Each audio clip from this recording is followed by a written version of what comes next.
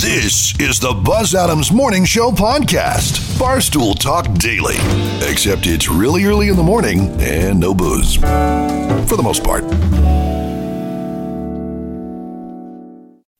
This is the Buzz Adams Morning Show podcast. Barstool Talk Daily. Except it's really early in the morning and no booze. For the most part.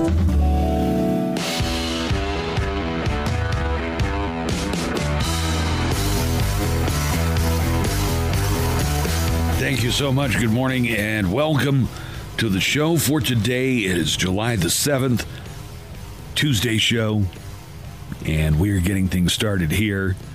We're going to tell you everything that we're working on coming up in just a few moments. Well, Disney World is set to reopen this week despite the record number of COVID-19 cases in Florida this week. COVID-19 surged in Florida, breaking single-day records multiple times over the past few weeks. And Walt Disney World announced plans back at the end of May to start reopening the Disney theme parks in Florida on July 11th. So at that time, Florida had more than 50,000 total cases. Now the state has more than 200,000 cases. And on Friday, July 3rd, Florida recorded its highest number of new cases yet. More than 11,400 in a single day. But Disney is reopening. It says here that, it says read more about why people aren't thrilled with Disney's decision. But Disney is claiming they're going to take extraordinary measures to keep guests and staff safe when this opens up. Mm-hmm. All right. Seems like a great time. Everybody's going to dress up as Mickey when you get inside the doors. I know. I wonder how good that is for keeping the virus out. Like if you had one of the character heads. Yeah. Like if you were Donald. Or Chip and Dale. Or Goofy. Pretty good, I guess. I mean, it seems like it would, except you're breathing whoever had the same costume on the shift before you. Well, I mean, you could sanitize it. Let's hope they do. Mm-hmm. I was thinking about that the other day. I was wearing a mask and thought, man, it's so hot outside and I'm so sweaty under this mask. I now know what it feels like to be one of the characters at Disneyland. Did you know that Florida does not require people to wear a mask statewide? They will at Disneyland, though. Oh, Disney World. Disney World, I'm sorry. Yeah, they did say they will be requiring them. So that'll be really fun to see how many people flip out at Disneyland or Disney World. All right. So that just caught my eye this morning. All right, what's going on? What do you think is going on? And I don't think they have the full story yet, but a statue of Frederick Douglass was vandalized and removed from its post. Okay. In Rochester, New York. All right. Frederick Douglass was African American and an abolitionist, and the statue was on the site where Frederick Douglass did his "What to the Slave is the 4th of July" speech. Okay. It was ripped down Sunday from its pedestal in a park. Was damaged and placed about 50 feet away. Police have not identified any suspects, but super sleuth Donald Trump is on the trail, and he says that it is probably Antifa and anarchist. So who do you think tears down a statue of Frederick Douglass? Do you think there are some people who are just... you know what? Statue, yeah, it's a statue. We're tearing down statues. Mm-hmm. I'm going to tear down the statue of this dude, whoever he happens to be. Or it could be counter statue defilers, I guess. It's like maybe people who are sore. Yeah. Well, I was thinking maybe somebody who's sore because they're taking down Confederate statues and is like, oh, we're gonna take down one of yours. I don't know if it's that well thought out. You know, you see all these big crowds of people and you think, all right, even if 99% of them are peacefully protesting and know what they're protesting, there's going to be at least 1%. They have no idea. Are just there. And it's like if they see a chance, an opportunity to destroy something, they're going to. I mean, think about it. If only 1% of the people were like that, that would probably account for all the property destruction that's going on. I don't know. I'd like to, when they finally figure out who did it, I'd like to hear who tore down the statue of Frederick Douglass in Rochester. All right, let's go ahead and get set for the show today, and we're going to go around. Everybody's going to tell us what we're working on today. Lisa, let's start with news headlines. Lisa is going to bring us the news later on. What do we have coming up? So, do you remember Amy Cooper? She was the Central Park Karen who called the cops on the bird watcher. I'd prefer to think of him as comic book creator because apparently he was very famous. I think he worked for Marvel. Yeah, and he also went to Harvard. Christian Cooper was his name, was the gentleman's name. Okay, Christian Cooper was the guy. Mm-hmm. Amy Cooper was the woman. What? No relation? No relation at all. The white woman who was filmed threatening to call the police on the black bird watcher in Central Park back in May. It looks like now she is now being charged. The Manhattan DA said that the office initiated a prosecution of Amy Cooper for falsely reporting an incident in the third degree. Now, the defense attorney for Amy is representing her. This gentleman, Robert Barnes, he has previously represented Wesley Snipes and your boy, Alex Jones. So Barnes is now saying that Cooper will be found not guilty of a single charge against her. What was her deal? What did she do? I mean, what was her livelihood or I forget what her exact job was, but her age, she's 40. She's 40 years old. She was upset that the guy had told her, hey, you got to have your dog on a leash. Yeah, and then she called the cops and said that he was threatening her and that there was a black man in the park that was threatening her and she was a white woman. So her lawyer is saying that the rush to judgment by some in the public is cancel culture epidemic and will be proven as wrong. And she lost her job, her home, and her public life. And now some are demanding she lose her freedom. How many lives are we going to destroy over misunderstood 60 seconds of video that we see on social media? So looks like we have that coming up in court. All right. We lost a couple of pretty well-known celebrities overnight. Charlie Daniels, who had a bunch of hits in the 70s, but the most famous one was Devil Went Down to Georgia. He was looking for a soul to steal. He's in a bind. He's way behind. He's willing to make a deal. So Charlie Daniels has passed away. Also, Ennio Marion, who was a composer who did a bunch of the spaghetti westerns.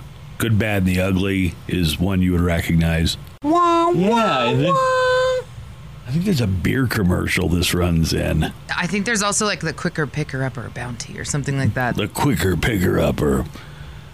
So those are a couple of the celebrities. Nick Cordero, the Broadway star, died over the weekend. We were talking about that yesterday. Yeah. It doesn't look like either Ennio Morricone or Charlie Daniels, it doesn't look like anything had to do with COVID-19. No, Charlie Daniels died of a stroke. Yeah. And they were both, up in years, I guess you'd say. Good morning, Nico, Jimmy. Good morning, Buzz. Nico joins us here this morning. Yeah. We tried to watch Hamilton again yesterday, and let these guys know that I'm not exaggerating when I say my Disney Plus is kind of it's wonky. Yeah, it's kind of a loss. I'm paying the money, I'm paying the fee, but I can't watch anything without it buffering constantly. Have you tried hardwiring it into the router? Are you using your Xbox or your Amazon Fire Stick? I don't know what any of that means. It's not. Questions weren't for you. It's not the internet, I don't think. I think it's just the application. I think Disney Plus is just slow. Have you tested the internet speed? Yeah, I looked at it. Yeah, but I must be experiencing it worse than other people, or this would be a nationwide, it would be a big story. Oh, Disney really crapped the bed when they came out with their Disney Plus. But did you try maybe uninstalling it and reinstalling it and see if it works faster? Yes, I already did that. We did do that. Have you tried hardwiring it to the router? Moto. No, not yet. Well, anyway, it sucks, but Hamilton was really good. Have you tried switching how you're getting Disney Plus? You mean instead of the Fire Stick? Yeah. Yeah, we should try it through like the Oh, Xbox. that's not a bad idea. Yeah. All right. In fact, why don't you go home now and work Buzz on wants that? to watch Hamilton again. Well, I Uninterrupted. I couldn't get all the way through it. I mean, it's infuriating. Yeah. I'm not exaggerating. Didn't even focus on your bae, Jonathan Groff. You don't want to miss your shot. Tonight on ABC, it's the 16th season premiere of Primetime What Would You Do? Do you like those? Where they go and they get actors and Yeah, if you feel like crying, play out some kind of scenario. Why crying? Because that's all they have these scenarios where Somebody's getting picked on or bullied and they want to see it. I've seen some where there's a mom and a child and the kid is asking for something, but the mom is saying, I'm sorry, we can't afford it. And then a person out of the kindness of their heart comes up and they're like, hey, I'll pay for it. And they do it quietly and don't let them know it was me. And then they'll pay for whatever it is this kid wants because they know that the mom is just struggling. Oh, that is nice. This is a show? Yeah, they John actually- Quinones. They filmed it in. They filmed it out here, I think, last year. Huh. But They they'll have things where like a boyfriend and a girlfriend get in a fight and the boyfriend is just like he's not hitting her, but he's yelling at her and calling her stupid and all this stuff to see how many people would get involved. Yeah, they were out here last April. They filmed in Las Cruces, El Paso, and in Alamogordo. Because I remember that because the restaurant I used to work at when I was in college, they filmed a segment at that restaurant, and then they did something at the mall too. And then there was like some sort of an immigrant conflict that they did at a restaurant here in El Paso. Like somebody said, why don't you speak English? Yeah, filmed a segment at Max in downtown El Paso. So this is ABC's Primetime What Would You Do premiere tonight on ABC. Oh, I'm getting enough here for a true crime report. I don't think I'll have it today, but probably tomorrow. Cops had to be called out. There was an 8-hour standoff with police. It all stemmed with argument over arm wrestling. Woo! Between a father and son in Kentucky. Okay. Yeah. 55-year-old Curtis Zimmerman, it says here, was drunk on Sunday night, decided to arm wrestle his son. We don't know the son's age, but he's a teenager. We know that. Well, the kid beat his dad at arm wrestling. And the old man was so angry that they started fighting for real. And then the dad grabbed his gun and fired 2 shots into the ceiling while his son was upstairs. So it's like, you're drunk, your son beats you in arm wrestling, and then you shoot 2 shots into your own ceiling. Cops went to the house around 1 a.m. yesterday morning, and an 8-hour standoff with Mr. Zimmerman Oh, my God. ensued before he finally Is that how surrendered. long it took to sober up? You think? I don't think it takes 8 hours to sober up. Well, it probably takes 8 hours to sleep a little bit and then sober up. But he has been charged with wanton endangerment and also being a whiny boomer bitch for getting so upset about losing arm wrestling. I thought that was the thing. Like you're proud of your son. You know, if there's some kind of physical contest. Son Right, that's finally my beat boy. me. Yeah. Like I remember when my stepson finally beat me in a game of 21. Basketball. He finally beat me. I was like, well, son of a gun. I'm proud of him. You didn't feel like fighting him? Not till later. It had to sink in. No, of course not. It was like, oh, that's great. Got a story here about cockfighting ring that was broke up. 30-year-old El Paso man was jailed after sheriff's deputies found evidence he was running a cockfighting ring out of his home. What kind of evidence do you imagine there would be if somebody was running? First of all, do you know what cockfighting is? Yes. Something that schoolboys do. No, I think that you'd probably have feathers, a lot of droppings, maybe. That's the evidence. Yeah. How about dead roosters? Well, that too. Also, Don't they have special then- spurs and stuff that they put on their feet? I believe so. They put blades on them. Yeah. to make them. But if you more look at look deadly. at like dead chickens, I mean, go to KFC or Popeyes and there's no cockfighting. How going is on that there. fun? Cockfighting? Yeah. I don't know. People love it, and it has a history. Like, cockfighting was a very popular thing back in the 1700s, like around the time I read a thing one time that said that George Washington, one of his favorite things was to go to cockfighting. Wow. I just can't imagine. Like, what do you do if like the chickens didn't want to fight? Do they just walk around? They're like, "What's up?" They die. They get their butt kicked. Well, you lose money. You're betting on this. It's like sounds- I've never seen cockfighting except in movies. And Seinfeld. There was an episode of Eastbound and Down where there was a storyline when Kenny Powers went to Mexico and he got involved in cockfighting.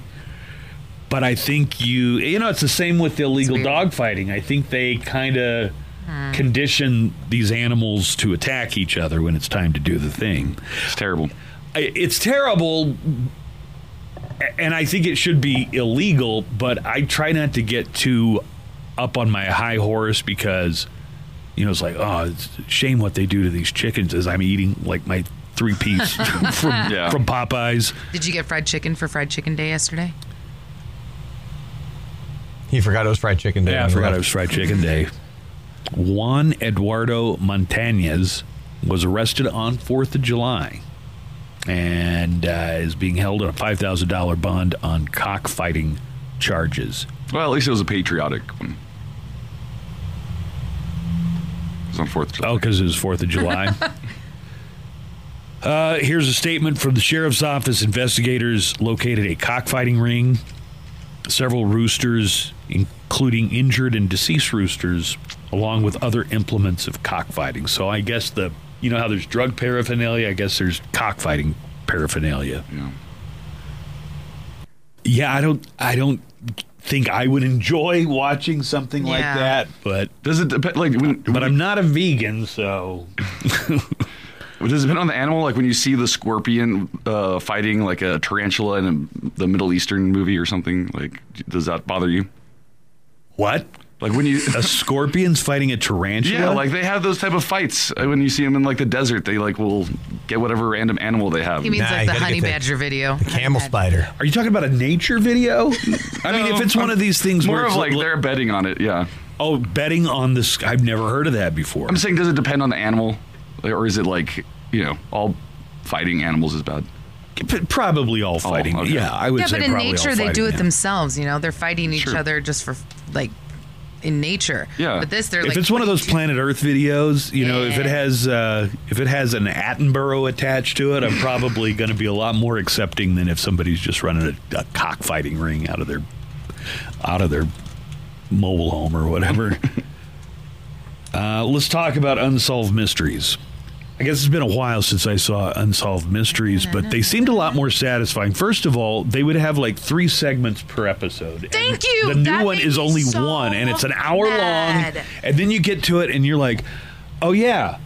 They're just going to leave you hanging. You don't know what happened. The first one was the guy who got Thank either you. jumped off a building or got thrown off a building. So that got me excited for the series because I thought this is great. Oh, and I was into it. I really wanted to find out. The letter, what does the letter mean? I feel like they should release the letter online because there's probably some really smart internet people who would figure it out and be like, oh, this is what the code is for the letter. So the whole thing is this guy who had a great life, just got married, was working at this new business, and all of a sudden he got a phone call from the office where he worked, ran out of the house, never seen again, missing for a few days, and then it turns out that he jumped off a building, allegedly. He'd gone through the roof of this other building that was next to this hotel, and it left a small hole.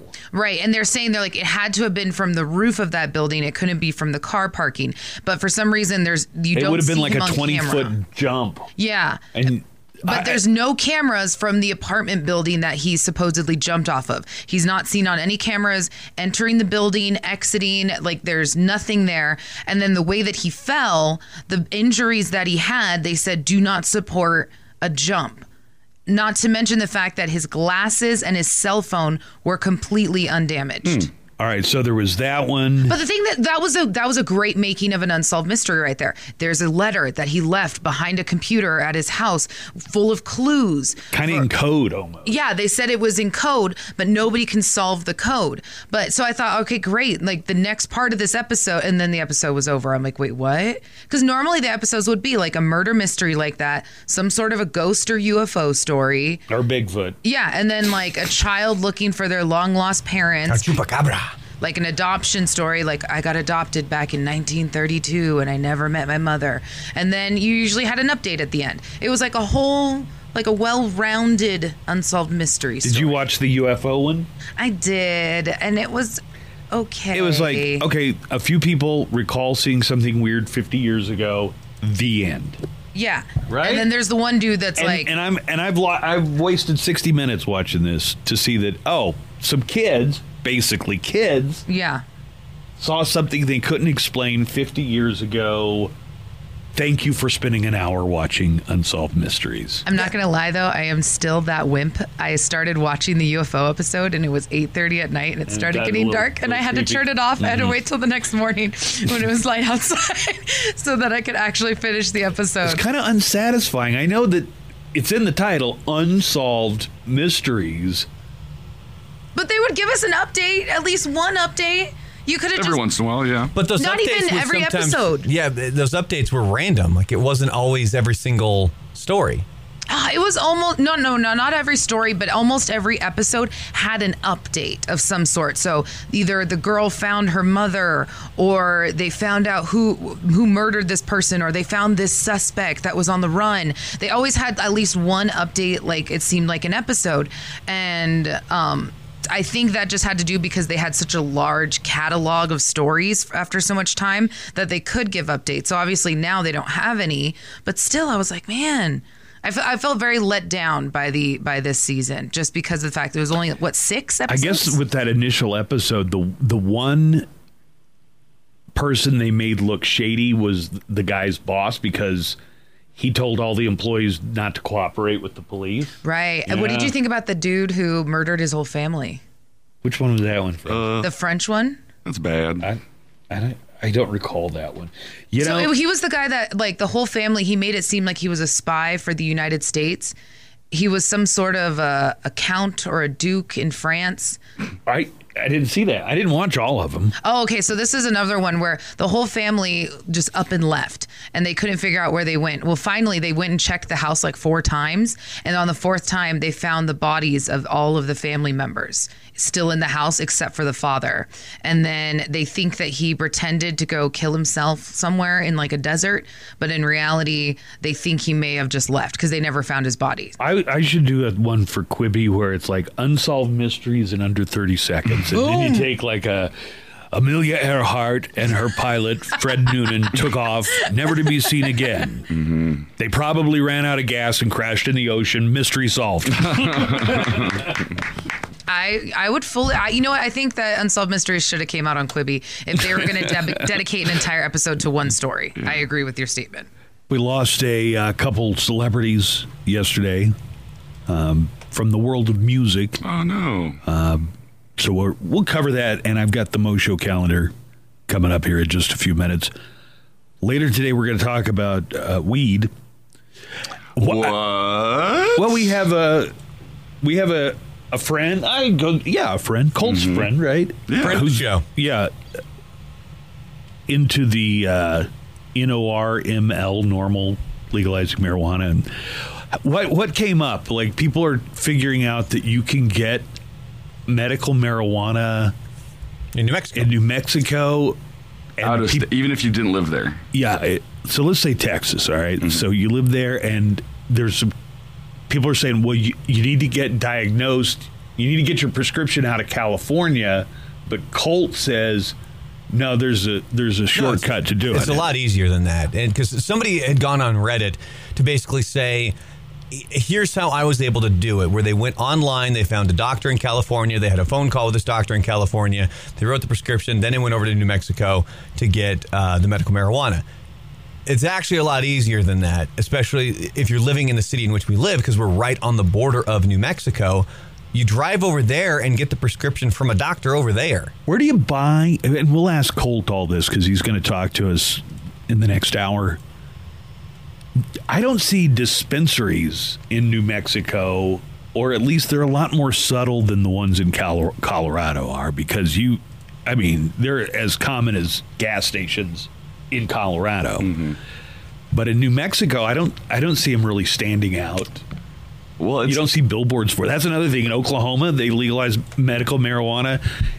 They're highly visible, but for some reason in New Mexico, they're not just right out there. In Palm Springs, when I went back home to visit my friend, it literally was every single billboard was either about marijuana delivery service, marijuana lounges, marijuana grocery stores, marijuana. Every single billboard was about it. For a lot of those places, it's for recreational, though. You don't see it like being advertised a lot for medical. At least I didn't know in Oklahoma. Oklahoma's medical. Like, you got to have a prescription, got to be in-state resident. There's a couple. And there's a dispensary right out in Sunland Park. Yeah. Yeah, there's a it's couple. Right down the street from Western Playland. Can you see it from the road, billboards. Though?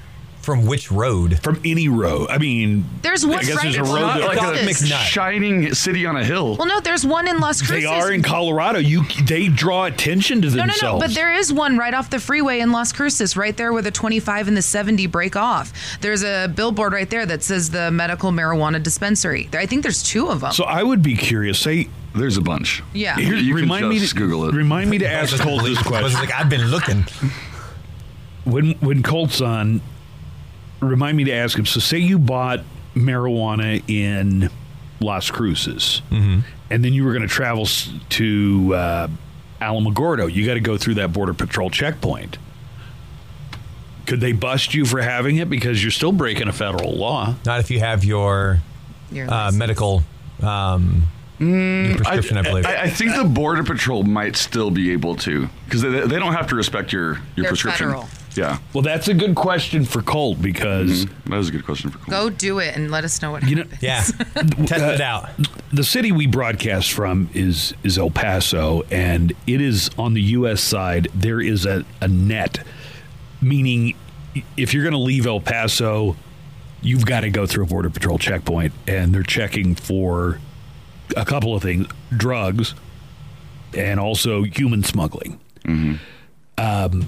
But if it's legal to get marijuana on the state level, and you're in New Mexico, because it goes all the way up, like I think the farthest one away in New Mexico is like 20 or 30 miles on the other side of Las Cruces. So if you legally get marijuana in Las Cruces and decide to go to Albuquerque, you're going to have to go through a federal checkpoint. And I would and Colt is the most knowledgeable person that I know about this, so we're going to talk to him coming up here in just a little bit. Let's get a quick look at the Mo Show calendar and daily almanac of events and find out what's happening on our calendar today. It's July the 7th. Today is Chocolate Day. Yeah.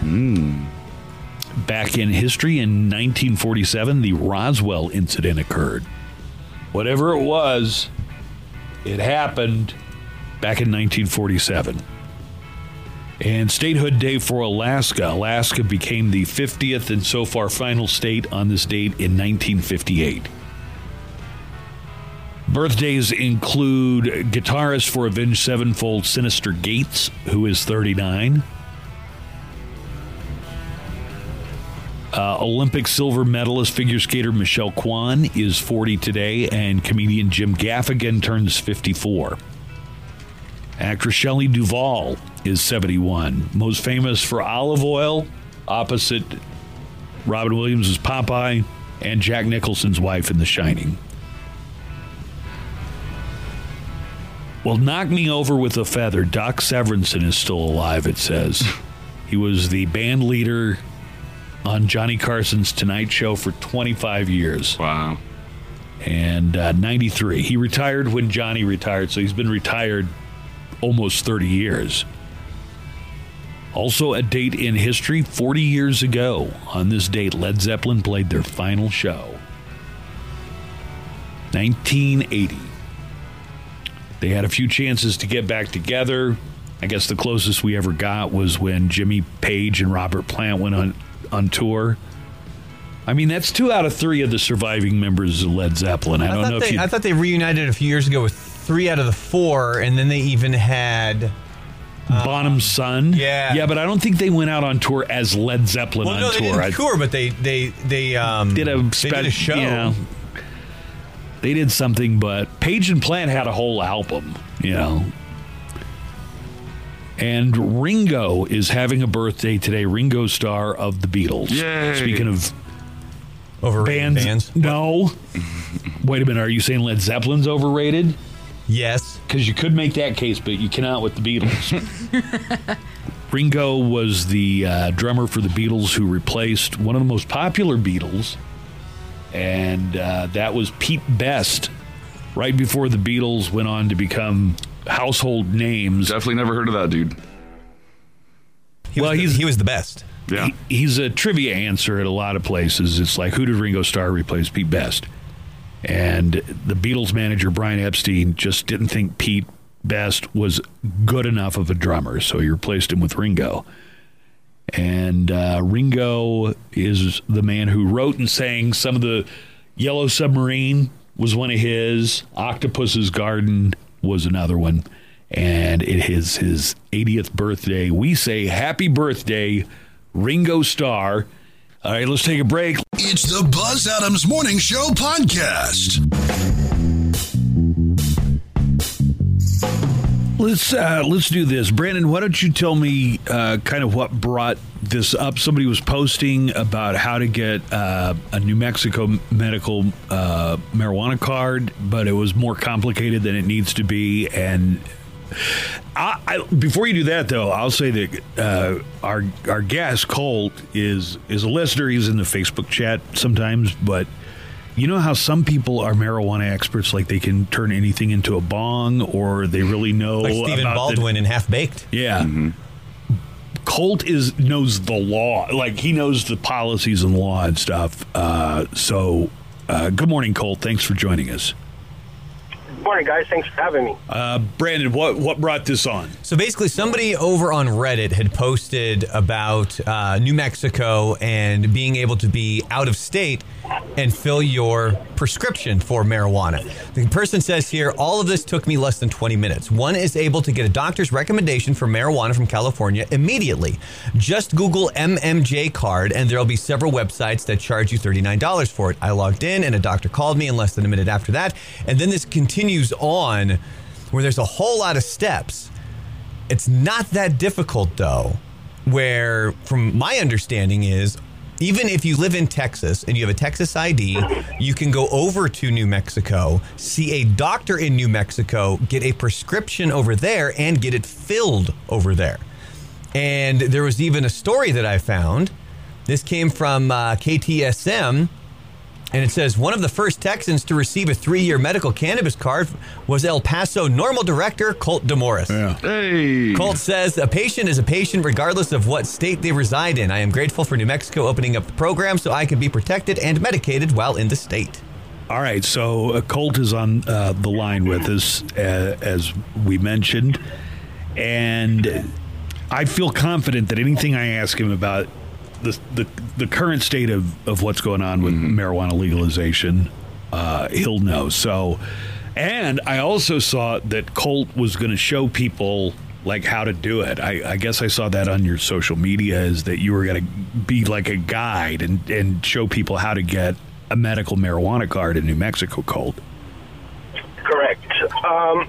So first off, I just want to touch base on that KTSM article. That was back last year when they had worded the law to where any person could get a card. Since then, they have changed the wording of the law back to a New Mexico resident. But that is for a New Mexico card. So for a patient to go over to New Mexico and see a doctor and get a card, that can't happen anymore. But what happened is at the same time that they passed that law that reworded it, they also passed a law that went into effect July 1st, and it is for that they are going to reciprocate to patients that have cards in other states. So that went into effect July 1st. Well, the language of the law just says that you need a proof of authorization from a state that allows medical marijuana cards. So July 1st came around, and that law went into effect, and I'm in contact with the owner of Ultra Health.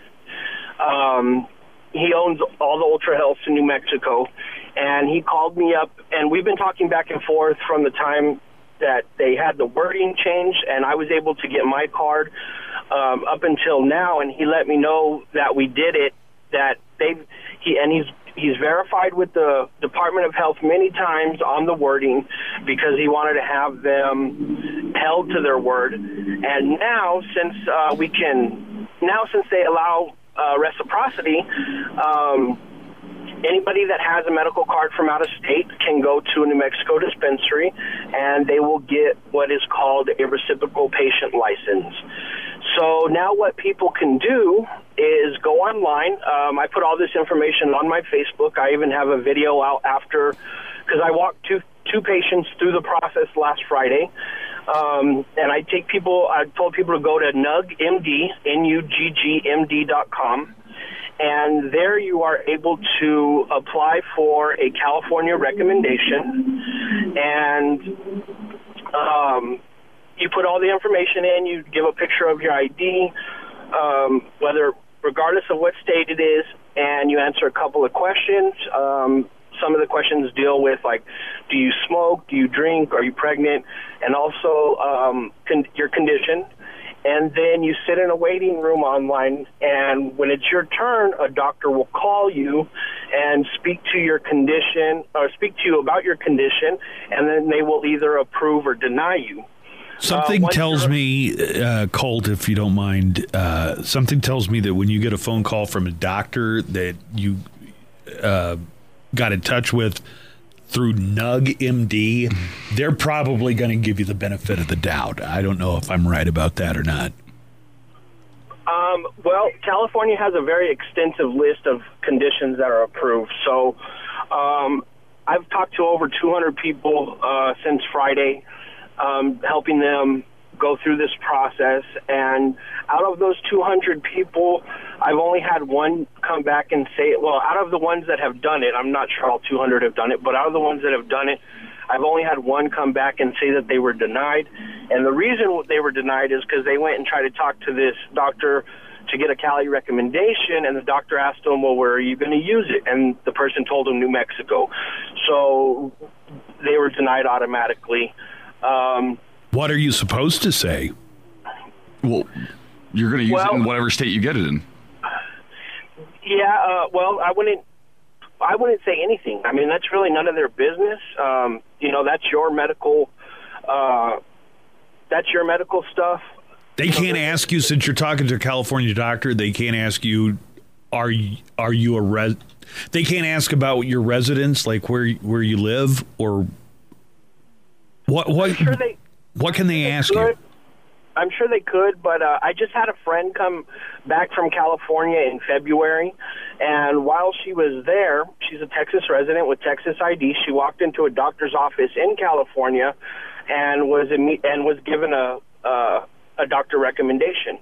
So it's their recommendation isn't based just on residency. Anybody can go see a doctor out there and get a recommendation. It's not a card. It's not a medical marijuana card. It's just a doctor recommendation, which is good enough to use in California to access medical cannabis. But you know what? I haven't come across that as far as them denying because of residency. Okay, so what tripped up the one guy that you talked to? The doctor asked him, where are you going to use this? Meaning, where are you going to use the marijuana, or where are you going to fill your prescription? Where are you going to fill your prescription? I think it was more of where he was going to... Yeah, maybe it was that. I'm not clear on what he said. He just asked where they were going to use it. Maybe if you say, California, just tell them, California. Definitely. Tell them California, because they don't even know at that time that you're not in California. Mm-hmm. You know what I mean? Hey, Colt, I have a question for you real quick. So right now, no longer Texas residents can't get a medical marijuana card in New Mexico. They no longer can do that, right? Correct. Now, what about the people that already applied? Is there a grandfathering in? No. So when our cards were issued, they were issued for 3 years. Every year you have to have a recertification. And I talked to the Department of Health in New Mexico, and they are going to allow those patients to recertify every year. But once that card expires, you're done. Okay. Like they won't allow you.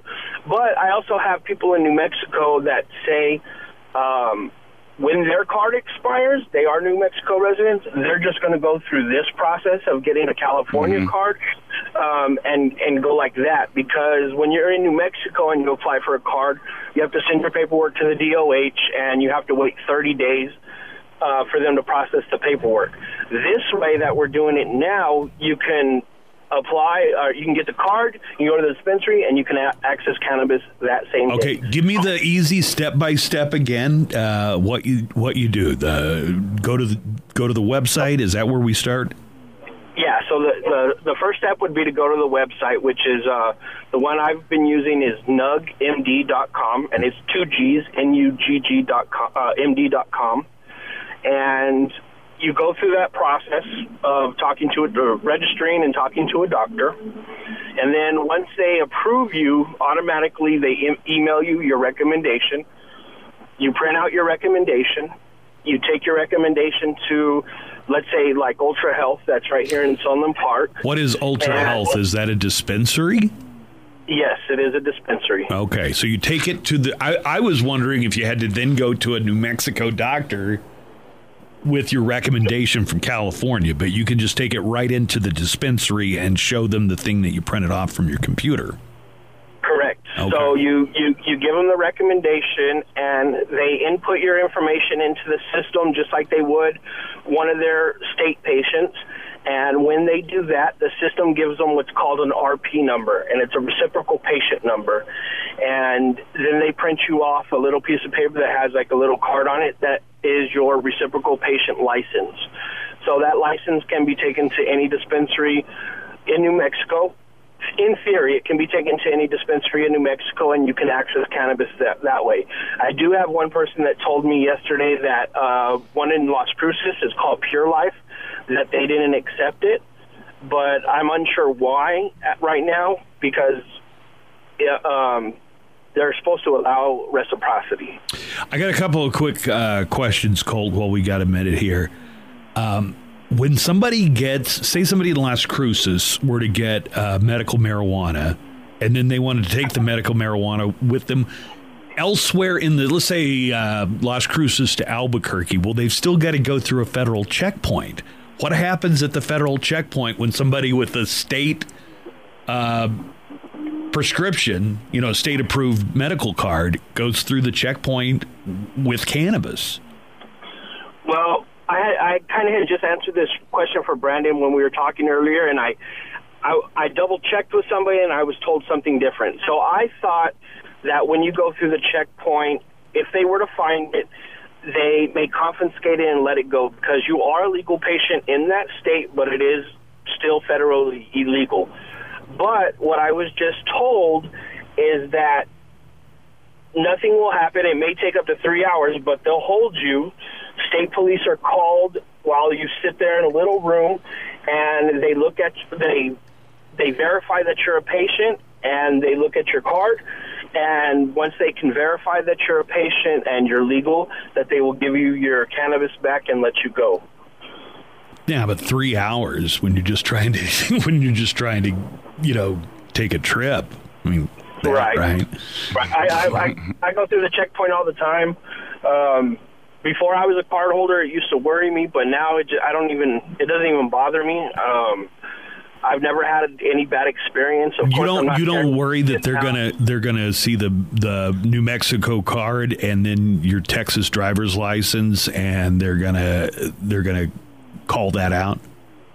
Not at all, because I got my card while it was legal to get a card like that. Right, you got the legal card when it was okay to do it. I'll stick to sketchy numbers and alleys. All right, very good. Thank you, Colt, for talking to us today. I always appreciate that you have the answers to all these questions we want to know about. You're welcome. All Thanks right. for having me on. I love being on. All right, thanks, Colt. We'll talk to you again soon.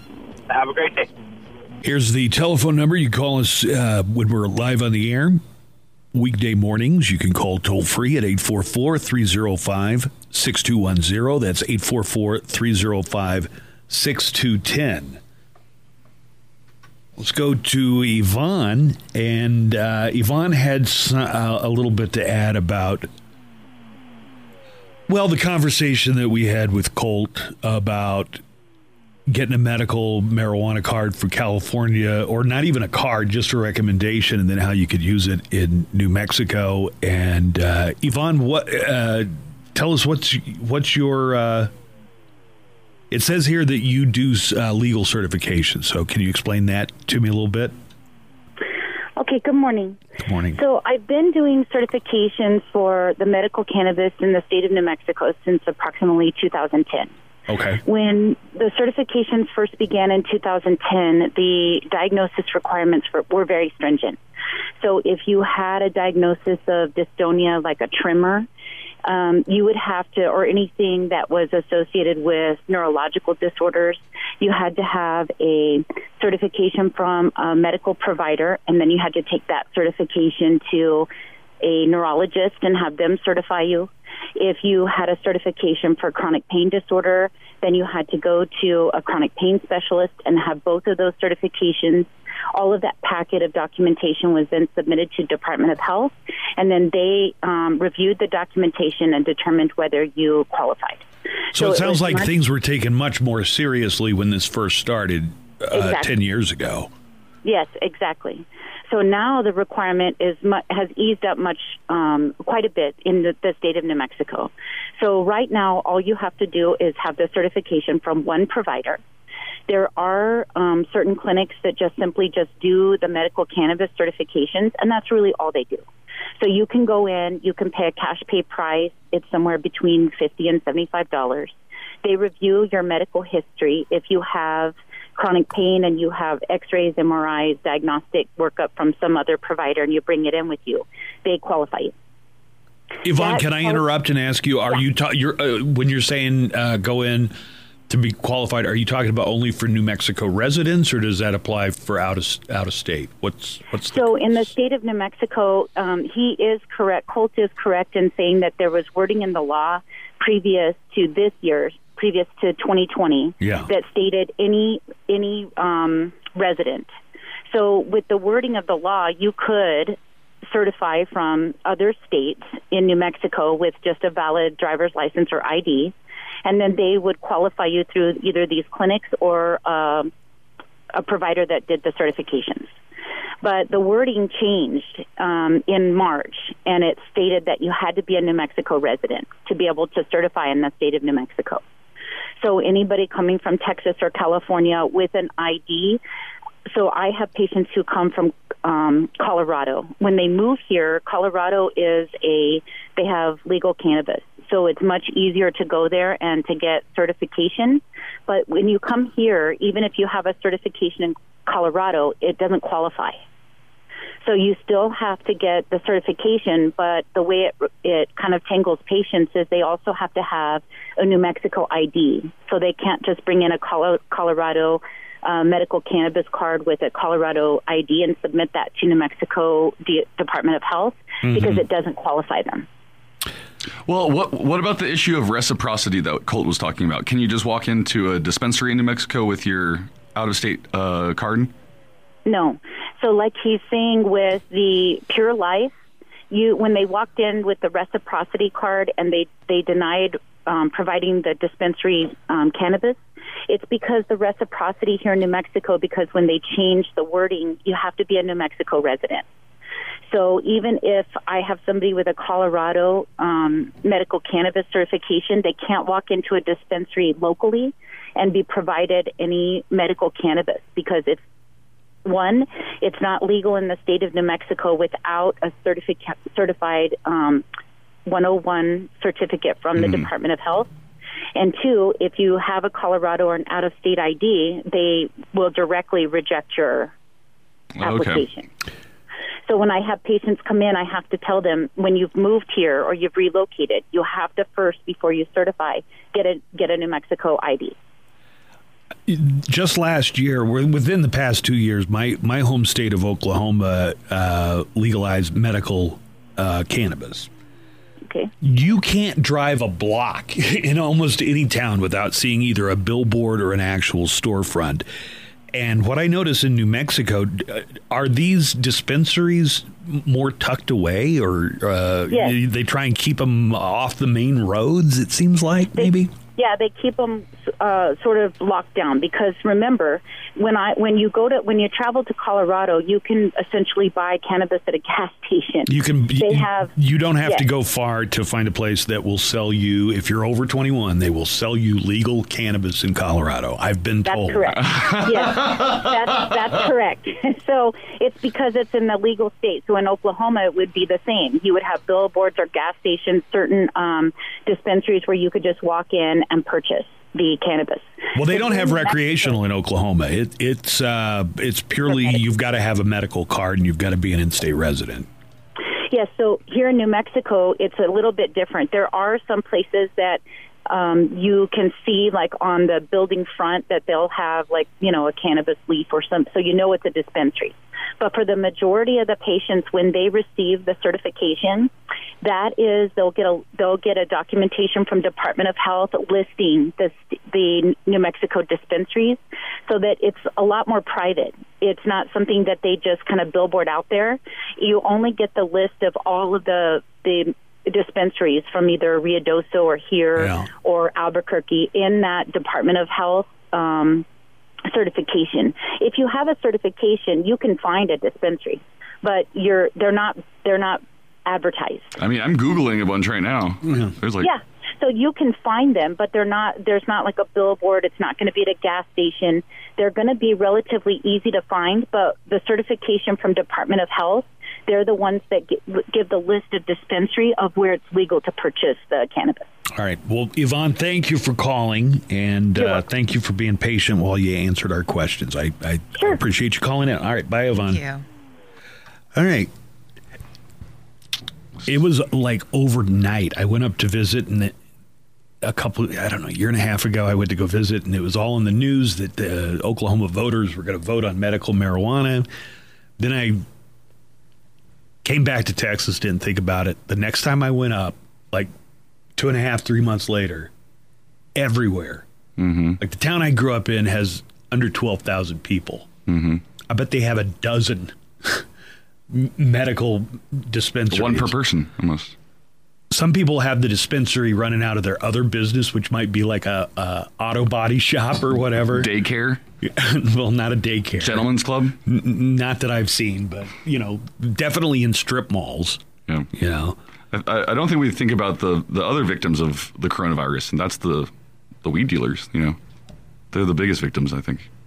What do you mean, the legal? The illegal. The illegal. Yeah, the small-time ones. I guess all this conversation would make it sound like I'm very pro-marijuana, which I'm not very pro-marijuana. Mm-hmm.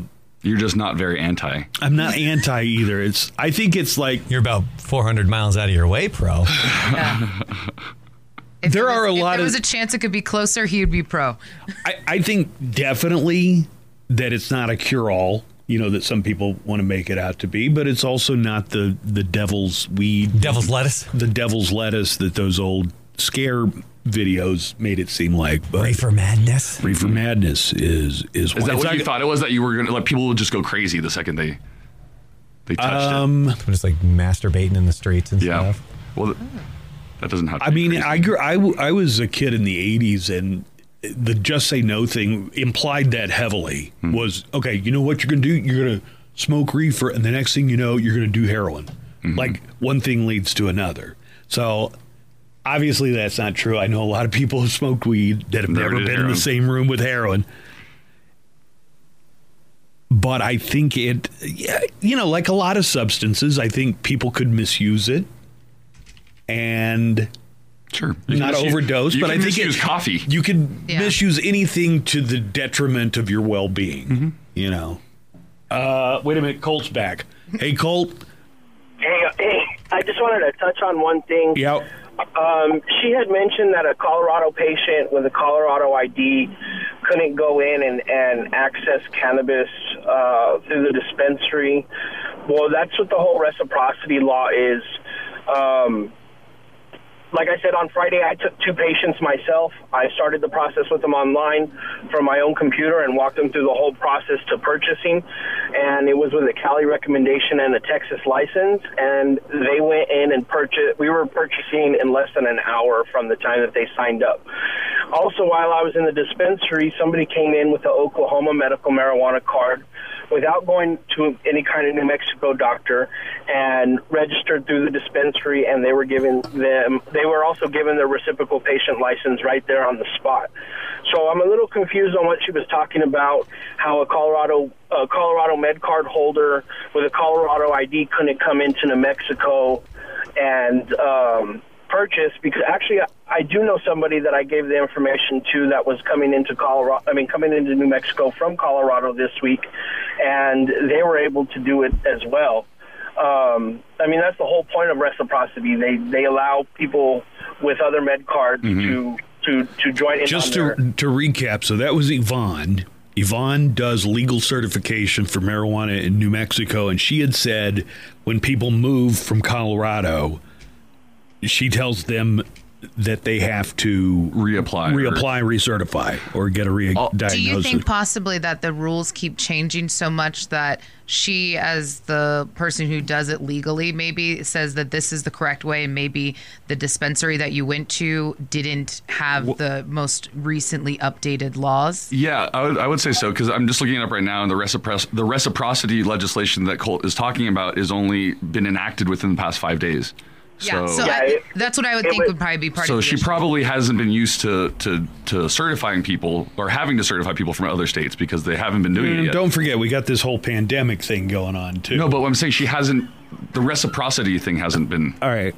I mean, she probably doesn't have to. All right, Colt, thanks for calling back.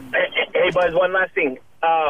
So the process that I'm telling you how the reciprocity works in New Mexico, also if it can be used in Oklahoma, because Oklahoma does have a temporary patient license that's good for 30 days. And if you go in with a card from another state or a recommendation from another state, they'll allow you to do the same thing on a 30-day temporary permit. Okay. All right. Thanks, Colt. Have a good day, guys. All right. Appreciate hearing from you.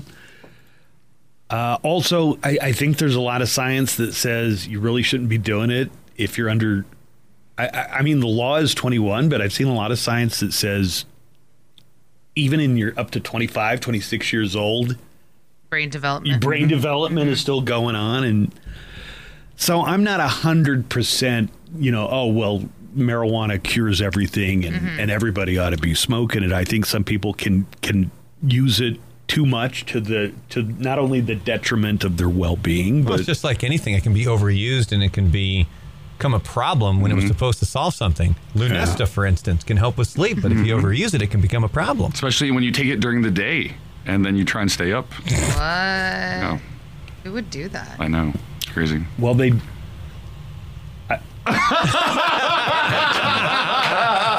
What's going on over there? There's a whole scene in Wolf of Wall Street where they take Quaaludes, and Leonardo DiCaprio's character explains what you do is you somehow stay awake. Were you trying to reenact it? I was trying to reenact it and see how it would work with Lunesta, and if I would be as messed up as Leonardo DiCaprio. You sound like when we were in high school, we used to do that, but with NyQuil. It was like everyone would take NyQuil and see who could stay up the longest. Yeah, guys do something like that, but it's not.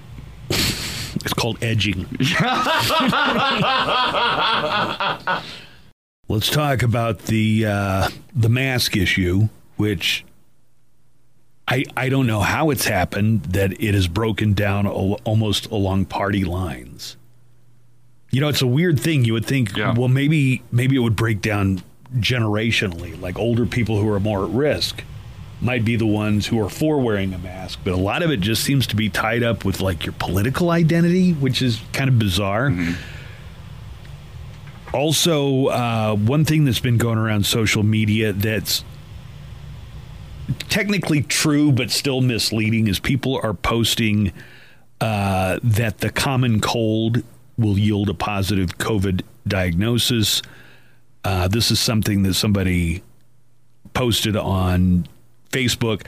Now even the common cold is being counted as a positive COVID-19 result, and it's got a link to the CDC. So the link to the CDC is true, but it's not talking about testing positive for COVID-19. It's talking about the antibody test. Mm-hmm. So this politicalization of COVID-19 also includes people posting things that they think bolsters their position, even when it doesn't. So the CDC clarified what it means. It says there is a chance a positive result means that you have antibodies from an infection with a virus from the same family of viruses, such as the one that causes the common cold. So Which yeah, are they're saying coronaviruses. Right, those are coronaviruses, but they're what the CDC was getting across is if you go in for the antibody test, you might come back positive, but that positive result, not for COVID-19, but for the antibody test, might have been caused by the common cold. You know, so people are using this and putting it on social media, saying, see, the CDC has admitted that COVID-19 is the common cold, which is not the case at all. Weaponization of news. It's a real weaponization of news, but also of misinformation. Lisa, what was the protest where they poured a bunch of beer out into the street, and that was supposed to be like? Were they pouring it out for their homies? No, they were pouring it out because it was supposed to be like the Boston Tea Party. That was your boy. It was on the Bar Street here in the city in which we live. And they were protesting the closing of bars. They wanted them to reopen. The one thing I didn't get about it, though, is that supposedly you're supposed to get a fine for, what is it, $250 if you don't wear a mask. Mm-hmm. None of them were wearing a mask? Not only that, but they were drinking on the street. So how... I mean, if I can't do that, why do they get to do that? And they're advertising it, saying that they were giving out free beers. And they were letting people drink just on the street. Maybe the attitude is if you're going to be a scofflaw, you might just as well be a scofflaw about everything. I got a bunch of phone calls from people saying, did you see what's going on like a couple blocks away? But they were equating it to the Boston Tea Party. I was napping. Which doesn't make any sense. That's not what the Boston Tea Party, what they did was they snuck aboard and dumped tea from the East India Company. So it was like, it wasn't their own tea that they dumped in the harbor, right? Yeah, I mean, I don't get it either. I mean, you kind of did the opposite of the Boston Tea Party. You dumped your own product out into the street. Well, wait, they just dumped beer? Yeah, like a kegs into the street, and it was supposed to be like a protest. It was like with a sledgehammer or something. But that makes no sense and is a completely good. Was it about to expire or something? I was going to say that's the thing is a lot of beer in a bunch of different restaurants is going to expire because they can't sell it. That is somewhere like a brewery in town I talked to about that, and they said that there's like a lot of the kegs and stuff are going bad. So when they reopen, we're just telling them like, oh, we'll just we'll switch them out and give you fresh whenever you open. But a lot of the kegs are going bad. Do you know what my mom told me the other day? Her kegs are going bad. Yeah, her kegs are going bad. She poured them out in the street. No, she said, I don't know what you're going to think about this, but we did it anyway. I guess there's a lot of food that farmers were going to have to throw out just because they weren't able to distribute it, and the government had it set up that you could go in and get, food. A lot of it's fresh produce. It wasn't like canned food. And some of the people at the church told her about it, so they went and did it. Like, they went and got a bunch of food. Your mom and her church friends? Well, word got around, yeah. Word was going around the pews. And I said they didn't ask for your ID or, No,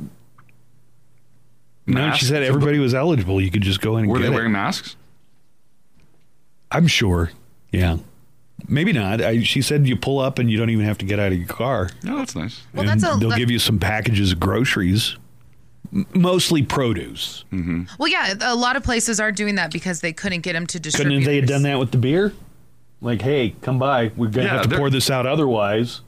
I mean, I would be down. There's a lot better ways to get We're rid of just that beer. walking up to bars now like, y'all got some free beer?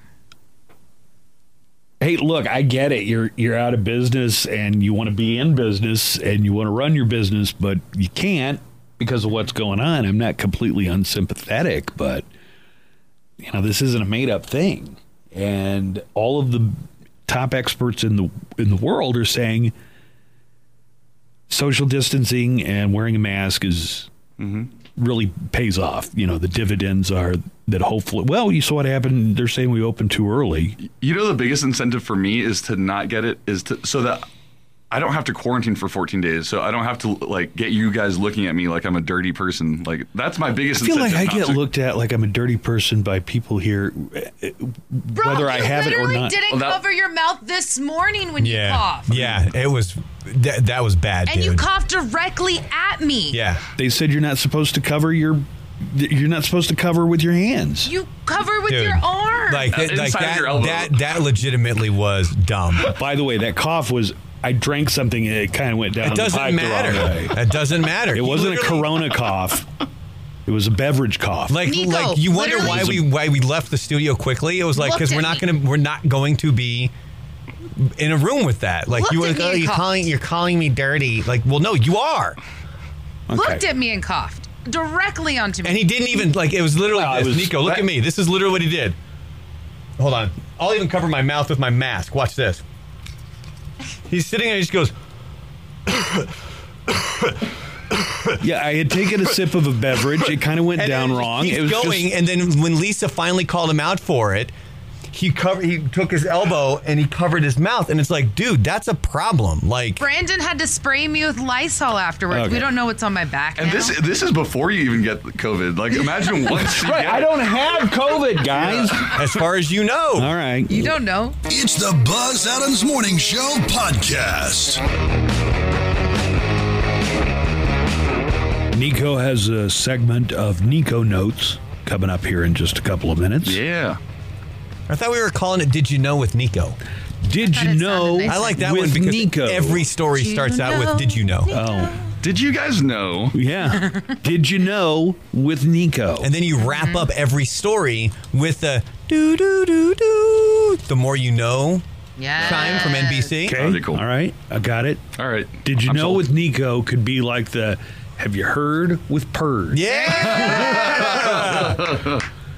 Lisa's Kinda. so happy that she gets finally the watched references to. You know what, guys? It was a Community. The pandemic's been good to me. Parks and Parks and Recreation. Rec, that's What's right. that? I said the pandemic's been good to me and my TV habits. I watched What We Do. In Oh, the you would Shadows. like Brooklyn Nine-Nine. I love Brooklyn Nine-Nine. No, Because I that's Talks about how much she likes it all the time. Yeah, Oh, that's yeah. made by the same people that did Parks and Rec. No, I love Brooklyn Nine-Nine. Captain Holt is my fave. I Nico love showed me- women with large breasts that bounce. Wait, Captain Holt said that? Yeah. There's He's trying to act like he's straight. Well, him and Buzz have a lot in common. He's like, yes, lots of women, large. No, but I really do like it. So Nico showed me the first 4 episodes of season 1 of Brooklyn Nine-Nine. It's okay. I mean, I don't hate it, but I think you need to get more far. I think it's like Parks and Rec. When I tried watching the first 4 episodes, I wasn't into it. I didn't like it. And then once Brandon and Joanna were like, just Start with skip to season 3. Season 3, I was obsessed. well, is season 1 of Brooklyn Nine-Nine weak compared to the other seasons? Well, I think any first season is going to be slightly weak because they're still building. They're still trying to develop all characters. Yeah. And I don't know. That show, Dave, starts out pretty good, man. I think That first episode. still haven't seen that What's one. that on? That's on Hulu. FX. Yeah, FX on FX, Hulu. Yeah. I think with Brooklyn Nine-Nine, though, like Joanna did it right because she watched all the Halloween heist episodes and it was great. And then from there, she started watching the show. And those are some of the best episodes in the whole series. Buzz doesn't like funny things. Apparently I do. Not. I love Gina in that show. Really, She's great. really questioned your sense of humor after all this. I had not seen Rick and Morty, and you showed me that, and I'm an enthusiastic fan of Rick and Morty. Because everything I've suggested have all been like live action sitcoms, and he's been poo-pooing them all. And then he said, "Well, I like Rick and Morty," and I asked him, "Well, what's the one live action thing that you like that's funny?" And he couldn't think of one. Parks and Recreation. Yeah, but then you even told me yourself that I didn't even see all of it. What, a Parks and Recreation? Yeah. I watched all of it. Well, I thought. I mean, I didn't get in at the very beginning. Like, I got in season 3, I think, is when I started watching Parks and Rec. That's what I did too. Yeah. See, but some shows that people think are fun, like Rick and Morty, it's funny, but it's not something that I run to go watch. Like if I run to go watch it. Yeah. See, if I have friends that are watching it, I'm like, yeah, for sure, I'll watch it. But I don't. You know what I watched last night, and I was very confused. But then I also found myself laughing, but still, Robot Chicken. Oh, yeah. Robot Chicken's great. I just think because there's so many random tangent storylines. Are they making new episodes? Yeah, that's the point. The point is they're flipping through channels for the Robot Chicken. Mm-hmm. Oh. If you watch the intro, they've pried open the chicken's eyes. It's sitting there, and then it's flipping through television channels. I was visiting with one of my Chicken. friends when I was on vacation a couple weeks ago. I went over, and I was telling he'd never seen Rick and Morty, and I had only seen about half an episode of Archer. So I was like, all right, watch one episode of Rick and Morty, and then I'll watch an episode of Archer. I didn't get into Archer. I just found my mind wandering, while it's on. Hey, it says more about your brain. I don't think you like silly things. I have a feeling that Rick and Morty's pretty silly. I think Rick and Morty is very silly. It's very silly, but it's much more like metaphysical and like philosophical. Because you like The Good Place, and you said, "Oh, I like that they had philosophy in The Good Place." It's like not every TV show is about philosophy. There was a super in-depth secret code that one of the writers put into Archer that some internet hacker found, and it was incredibly difficult. And he just put it in there, and there's a lot of secret stuff in Archer. Maybe it's a thing if I watched more of it, maybe it would grow on me. I'm trying to, but since I love name of your sex tape. The Orville. That was Krieger is hilarious. What is? Krieger from Archer. Oh, he's the scientist. He's one of the boys from Brazil. That dude is great. I came up with I guess it's a sitcom, The Orville. Yeah, I thought it was really great. That's the spoof of Star Trek. Star Trek, yeah. Did you guys not like Space Force? I can't remember now. Loved it. Never watched it. Loved it. You have to finish it. I thought it got weaker as it went on. Nah, I liked it more. Oh, really? Did you finish it? I did. I finished it. It's just Steve Carell, though. It's hard not to like Steve Carell in anything. He's just so... But is it just him? Like, is he kind of carrying the whole thing? No, John Malkovich does a pretty good job. He does a pretty good job. And it's got John Ralphio's in it. Oh, and John John Ralphio. I love She's him. the worst. If anything, it didn't get good till the last episode, and then I was like, what? You know what I happened really here? liked of his, John Ralphio's, is have you seen his Netflix comedy? With Ben Improv? Middleditch? Yeah. Or John Middleditch from Silicon Valley? Yeah, that's great. Thomas Middleditch. But they do, because they just ask random people in the audience different things, and they come up with an entire 12-minute sketch. It's just a long-form improv show. It's great, but but that's why I liked it so much. I found myself binging that entire show all in one sitting. Yeah, that what was were good. we going to talk about? I forgot. Okay. Oh, news. Notes. Television rules. Did you know with Nico? Did you know? Yeah, sure. Tech updates and celeb sex tapes. Stories on pop stars and space. Consumer advocates. Movie-going threats. It's a non-sports report. All right, Nico. What do we call it again? Did you know with Nico? Did you know with Nico? All right. All right, Nico, what's leading us off today? Hello, gentlemen and lady. Did you know that Blockbuster should have killed Netflix? Yes. Yes, we did. What happened? They were Netflix pitched them to buy it, and Blockbuster laughed them out of the room. But get a load of this. It was for $50 million. Wait, wasn't I supposed to read something? I don't. You asked if we knew, and we knew. Don't pose it as a question if you don't want us to answer it. Or else. Rhetorical question. Okay. All right. Anybody born before the year 2000 knows how important the long-forgotten brand called Blockbuster was to their pop culture knowledge and their social life. Remember the evening rental specials, guys? The Friday night new release? Or the quick return slot where you had to physically drive to a location to return with a properly rewound cassette and drop it in the slot like you were a FedEx guy? That one movie that you sat on for like a month just because you kept forgetting about it, and then you had like a $20 late charge when you should have just bought it in the first place. The late fee monster. I remember before Blockbuster. So Blockbuster was kind of like, like every store had a layout, and I remember when you go get a video, you just went to some place that was like a mom and pop video thing. Yep. You never knew what they were going to have, but they always had like a dirty movie section behind a beaded curtain or a black curtain or a beaded curtain. And then Blockbuster came along and kind of standardized the business whole process, model. Made it family friendly, and at one point they were sporting 10,000 video cassettes and eventually DVDs. And Blockbuster was... What do you mean, different titles? Yeah, they had over 10,000 titles. And, they were primed to take over the home entertainment landscape. And now, 2020, there's only one location left. Bend, Oregon. That's right. So, what happened? Netflix was launched in 1997. As a mail-order movie company. Now, were you guys familiar with Netflix when it launched? I'd only heard about it that you ordered and they sent you the things through the mail, and it just seemed a lot easier to go to Blockbuster. Exactly. Right? Yeah, it did. Well, they thought so too, and that's why they decided to try and sell Netflix to Blockbuster in 2000 for $50 million. And yeah, Blockbuster laughed them out of the room. Now, that's nothing. Now, Netflix is worth $200 billion. The problem was that Blockbuster decided to compete with Netflix. Remember, they decided to put on their own mail order movie business, but it turned out it was just easier to go to the store than even have them mail you something. What year did Blockbuster have the chance to buy Netflix? 2000.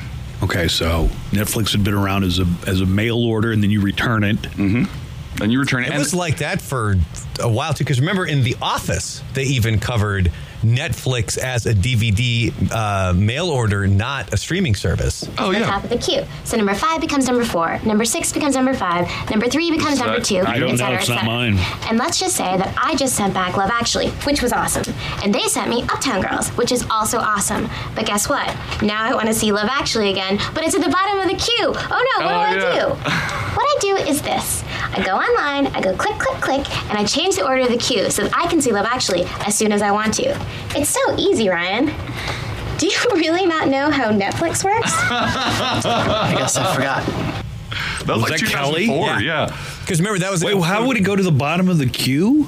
Well, no, you would set a list of movies you wanted, and then once you finished one, the next one would get sent automatically. But if you wanted to watch one in particular, you would have to change up your queue. The order of the next movie coming. Oh, God, it's almost like living before plumbing. I mean, it sounds so antiquated, right? Yeah. Well, it was pretty revolutionary at the time, and Blockbuster thought they could do it just as good as Netflix. But as we all know, it didn't turn out that way. Netflix eventually beat them out in original content, and people stopped buying DVDs. So I met this girl. I asked her to dinner and a movie. She asked, what do you have in mind? So I said, make it a Blockbuster night and a border night too. Go to Taco Bell, buy tacos or burritos and a medium drink. Get a free Blockbuster video.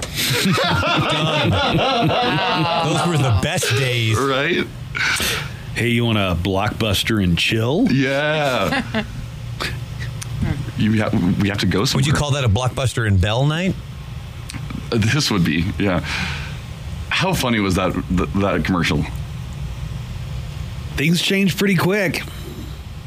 Yeah. I used to be really good friends with like the regional manager for all the Blockbusters, and ooh, heavy hitter. Yeah. Hey, you want a movie? You can get anyone you want. I assume he probably thought he had job security for the rest of his life, renting movies at a physical location.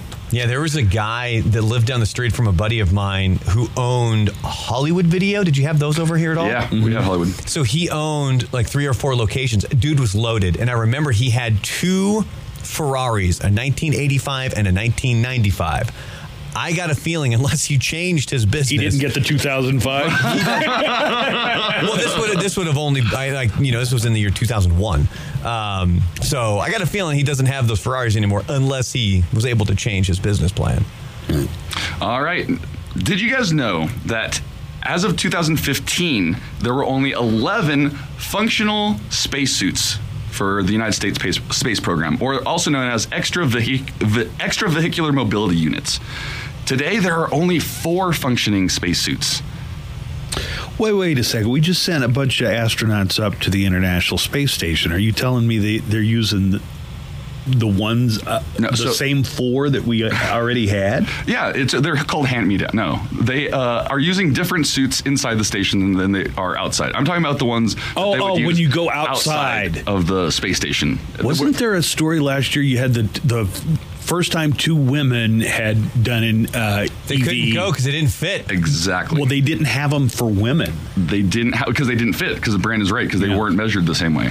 Well, that's all changed as of last year. NASA has spent a lot of time and money developing the next generation of spacesuit that will be used for the 2024 Artemis moon mission, where we're putting boots on the moon and founding a permanent lunar base. When's that going to happen? 2024. So, like permanent as in people are going to go there and they're going to stay there for the rest of their lives? Well, not the individual people, but the United States presence will be there for the rest of our lives, but they'll rotate out. Yeah. Kind of like the space station. Kind of like Space Force. Yeah, kind of like Space Force. Boots on the ground, 2024. You want to play your clip? All right. I'm getting around the lunar surface. And you've probably seen those old videos of them hopping around. That's not exactly energy efficient for someone spending hours doing physical labor in reduced gravity. So on these new suits, engineers use new joint bearings that allow bending and rotating at the hips and increase bending at the knees. That means astronauts can actually walk on the moon. All right. Not that type of moonwalk. Why are spacesuits so expensive? Well, that's a great question. There's a lot of technology that goes into each spacesuit, and they have to be capable of being completely functional by themselves. That means not plugged into anything. So while they're out in space, they can, maintain life support. This spacesuit, built in 1974, was reported to cost between $15 and $22 million. Today, that would be about $150 million. Having not delivered any new mission-ready extravehicular suits since then, NASA is running out of spacesuits. In fact, NASA are down to just 4 flight-ready EVA suits. Wow. Right? When we had a space program, we had at least, 16 suits based on the picture. All right. Somebody emailed me a link to a story earlier this morning. I had to check just to make sure that it's true. Was this one that you sent me? Yeah, I sent it to you. I wasn't sure who sent it to me. So the headline is Florida teen who contracted coronavirus dies after mother took her to church party. Oh, gosh, this story is so Did you see it? disgusting, yeah. Then treated her with hydroxychloroquine. Was it one of those... I thought maybe those COVID parties where people are getting together and trying to get COVID. I thought maybe that was some kind of like a panic that wasn't really happening. Mm-mm. I guess people think that these are like chicken pox parties for their kids. But a 17-year-old Fort Myers resident died of COVID-19 complications last month. The teenager was a cancer survivor with a rare ongoing autoimmune disorder. So, high risk, right? High risk, absolutely. She died of respiratory failure after contracting COVID-19 in early June. This says her mother was a nurse. Mm-hmm. How does that happen? How does somebody who know...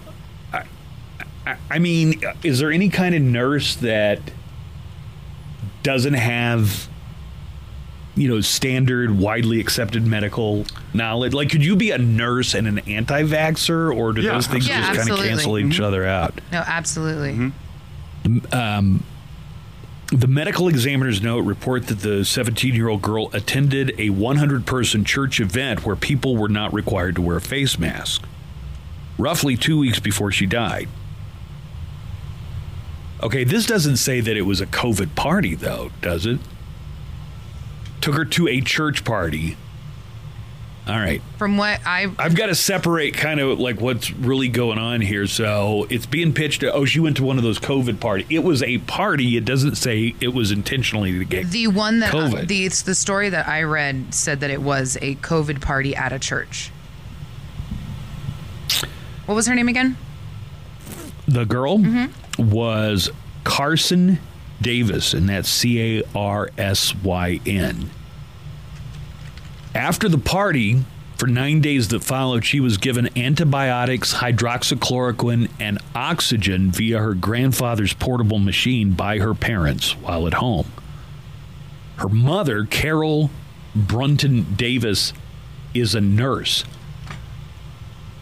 I have a little trouble processing that. Like, how can you be a nurse and do something so negligent? The hospital had recommended intubation when Davis was admitted to its pediatric unit on June 19th, but her parents declined the procedure. I mean, they don't have I wonder why. Like a nurse who's not really a medical, like a chiropractor nurse. No, could she be some kind of holistic? You could, but just because you are trained in things doesn't mean that you don't have bigger, beliefs or ideas and other things. Yeah, but it would be like having a PhD in physics and believing the Earth was flat. Kinda. I think it'd be more like just believing in God and religion. Well, it could be like, was that Terrence Howard, who considers himself like a, not a secret mathematician, but he puts a lot of time into it, and he believes that 1 times 1 is not 1. Huh. What does he think 1 times 1 is? I believe he thinks it's 2. Okay. Well, the hospital said, hey, we need to intubate her, which is a tube goes down your throat and the machine breathes for you, right? Trachea, yeah, technically. Well, they decided not to do it. Hydrochloroquine, the anti-malaria drug that the president had praised, was later flagged by the USD Food and Drug Administration as possibly detrimental to patients' health. This is on Newsweek is where I'm reading this, and it doesn't say that, I'm not finding it where it says that the party was specifically meant for people to contract COVID, because if you took your cancer survivor daughter with a compromised immune system to a place and the intention was to get her coronavirus, I think that's charges should be. Yeah. You're bad malpractice. You're bad at your job. Yeah, you're a bad mother and a bad nurse. So congratulations. Yeah, this is all coming from the medical examiner. They do not say in the report that it was that. They say on June 10th, the deceased attended a church function with 100 other children. She did not wear a mask. Social distancing was not being enforced. The parents then treated her with azithromycin or a Z-Pak. On June 13th, she developed frontal headache, sinus pressure, mild cough. Family thought her symptoms were due to a sinus infection. Symptoms persisted June 19th. Mother noted she looked gray while sleeping. Hospital.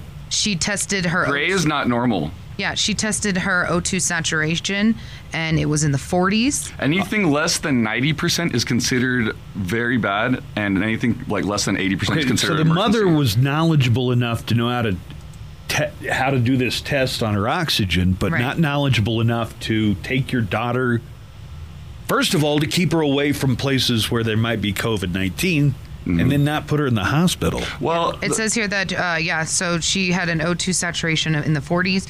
They took the grandfather's home oxygen, and her level went up to the 60s on 5 liters.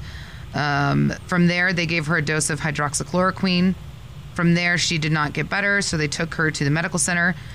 She was put into the pediatric ICU, positive for SARS COVID-2. All right, I'm finding something here about someone in the story referring to the church party as a COVID party. And this is a data scientist named Rebecca Jones who called attention to this case, part of a project called the Florida COVID Victims Project. And she was going through some of these cases. And here's what So a data scientist analyzes the data and extrapolates from that. It says, I started looking into her mother, the church where the COVID party was held with more than 100 children, her health history and who she was, and I felt so angry and sad about what happened. The church was the Fort Myers First Assembly of God. The church reportedly hosted a party on June 10th. The Facebook post that advertised the event was deleted from the church's social media page on Monday. Screenshots of the post show it advertised a release party complete with DJ, karaoke, and basketball. His name was not DJ Karaoke. It was DJ, DJ Karaoke. Karaoke and basketball. Yeah, I don't know if this was a COVID party, like, hey, go and cough on each other and try and give each other COVID-19. Because if that was the case, then the charges need to be brought. Yeah. Well, and his mother and father. I think it's probably in bad taste to even be having a party in the current surge of cases that are happening around us. Yeah, but if it was just a church party and not intentionally trying to get taking COVID, your immunocompromised daughter still would have been a bad idea to any party. Yeah, I guess it's even more egregious, though, if the whole point was we're going to try and swap diseases with each other. It sounds like they had a party and it was like, hey, we're going to trust in God and do our thing. And, maybe some of the people had thought of it as a good chance to get together and catch COVID. But if I knew what hospital the mother worked at as a nurse, I would avoid that hospital. Just the fact that somebody that negligent was employed there, I don't want to be in a hospital room when she decides to unplug a machine. Especially for whatever the fact reason. that she needed to be intubated back on the 19th and they said no. Well, a lot of times on the 22nd, the outcomes aren't really great for people who are put on the ventilator. But I think they do it as a last resort, right? Yeah, absolutely. All right. Before we wrap up the show, latest coronavirus update for El Paso County. As of Monday, 248 new confirmed cases of COVID-19 on Monday. Also, hospitalizations continue to rise. Fortunately, since yesterday, there were no Monday deaths to report. That's good. That we can't say that every day, but the death toll remained at 135. But the county did report its 14th day of triple-digit increases. So we're not going in the direction that we want to. It says here residents in their 20s are the age group with the largest number of infections, followed by the 30s age group, according to local data. Dirty 30s. So 20s and 30s are getting it, but as I'm noticing the statistics that come out, even though nobody died today, still it's people over 60 for the most part with underlying health conditions. They got some new regulations going on in the land of enchantment, New Mexico. So this could affect you. They got some travel restrictions that you may not be aware of. Governor Michelle Lujan Grisham has put New Mexico under a mandatory health advisory. Let me just give you some of the details, and then they included a Q&A. I thought we'd recreate it. Anyone crossing a border into the state must adhere to the New Mexico public health travel restrictions. Blah, blah, blah, blah. It goes on to the order. Business and law enforcement agencies are strictly enforcing the following restrictions for in and out-of-state travelers. So they've got it laid out as a Q&A. I thought I'll do like a different character, and then you, Nico, play the part of the New Mexico Information Authority. You want me to be the straight man? Yeah. Okay. Oh, this seems like a question an older person would ask.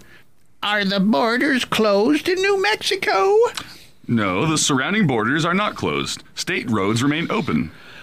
Will travelers with out-of-state plates be stopped by law enforcement or turned away at the borders? No, unless law enforcement has reason to believe you are breaking the law or not adhering to the law or health advisory, you will not be stopped or forced to leave the state.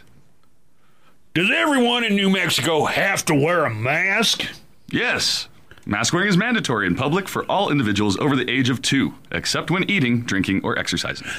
Is there a punishment if I choose not to wear a mask? Yes. If caught without a mask in public, you are subject to a $100 fine. Oh, not too bad. That's not too bad. Let's see. This one's a pretty long one. Do out-of-state visitors have to self-quarantine even if they own a home in New Mexico? Are they saying you got to quarantine for 14 days if you go into New Mexico? Yeah, if you're just traveling. Is that what it's saying? 14 days? I wonder if that counts for Las Cruces, too. For us. Like, if I visit Las Cruces, do they expect me to stay there for 14 days? I don't know. Let's read some more of these Q&As. No, I don't think so, just because also there's a lot of people that live in both cities, that live in Las Cruces and drive to El Paso for work and vice versa. Here you go. Does that apply to people in RVs as well? Yes, travelers must self-quarantine wherever they are staying. Good thing I got the RV. What if travelers are simply passing through New Mexico to get to another destination in a different state? Well, this is not a time to shop for souvenirs, visit state parks, or sightsee. Whoa. I didn't say anything about souvenirs. What are you talking about? Please recognize that if you are traveling amid a global pandemic, you are bringing the risk of a highly contagious and lethal virus with you. I just need to get to one state through another one. You're incidental. Face covering. It's not like I want to go to New Mexico. I just want to go through New Mexico. Here's another one. Break 19. What if I'm a trucker, come on back and have to make deliveries in New Mexico? Then what, good buddy? Over and out. Most trucking services fall under the logistical transporting functions incorporated in the essential businesses of the state's operating emergency public health order and are exempt from the quarantine requirement. That answer about if you're passing through, say you're going from Arizona to Texas, and then all of a sudden they go off and now is not the time to shop for souvenirs.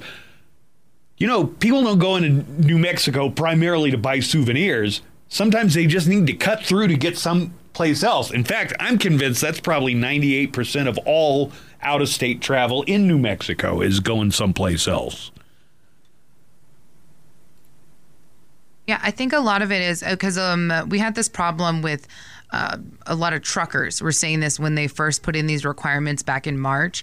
And I think it's if you were going for work or something like that you didn't have to quarantine for the 14 days because truckers do go back and forth from like Phoenix to El Paso like once or twice a week. So. But do they mean quarantine when you get into the state? Like, for instance, if I were going to go play one of the golf courses in Las Cruces, I mean, if I'm following their rules, does that mean I have to quarantine for 14 days? No, last time you didn't have to. Pardon me? No, last time you did not have to. If you're going just for the day, then it's fine. But if you're like, let's say you're coming from New York or Arizona or something like that, that's why they're saying you need to quarantine for the time that you're coming. They're basically just trying to discourage people from traveling like this because there is so many people that are still traveling. And anybody that was wondering when mandatory face masks were required, it's when you're eating, drinking, or exercising.